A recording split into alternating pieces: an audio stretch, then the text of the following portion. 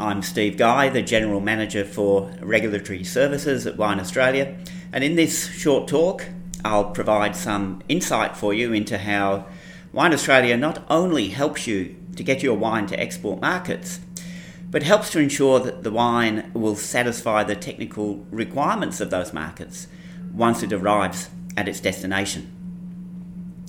So initially, you need to get the wine past Australian customs, and the process that enables you to clear customs is defined in our regulations. Wine Australia's export assistance officers can help you to navigate this 3 and sometimes 4-step process.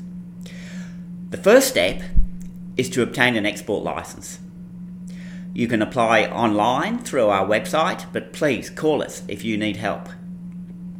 Then, each wine proposed for export needs to be registered with us, and again, this can be done electronically.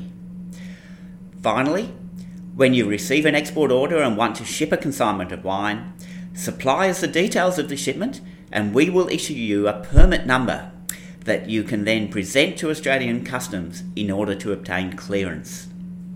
So that process is fairly routine for all consignments leaving Australia.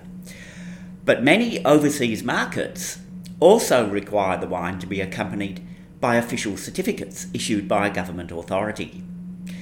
These are known by various names: certificates of free sale, health and sanitary certificates, VI1 forms in the case of European Union countries, and when free trade agreements are in force between Australia and the importing country, certificates of origin.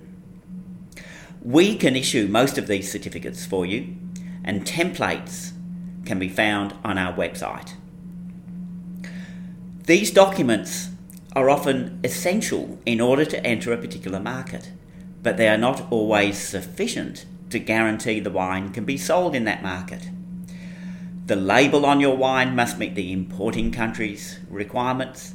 The wine cannot have been made using techniques or additives prohibited in that country, and the composition of the wine must comply with local requirements. To help you navigate this maze, we publish guides to the technical requirements of all our key markets and make these guides available free of charge to all levy payers and licensed exporters. Occasionally, however, problems arise even if an exporter gets everything right. Shipments arrive at a foreign port and are rejected by importing authorities despite having the necessary documents and being consistent with the advice provided in our export market guides. If this happens to you, please let us know as soon as you can, because we can often help to overcome the problem, and if not, at least we can warn others not to fall into the same trap. Thank you for listening.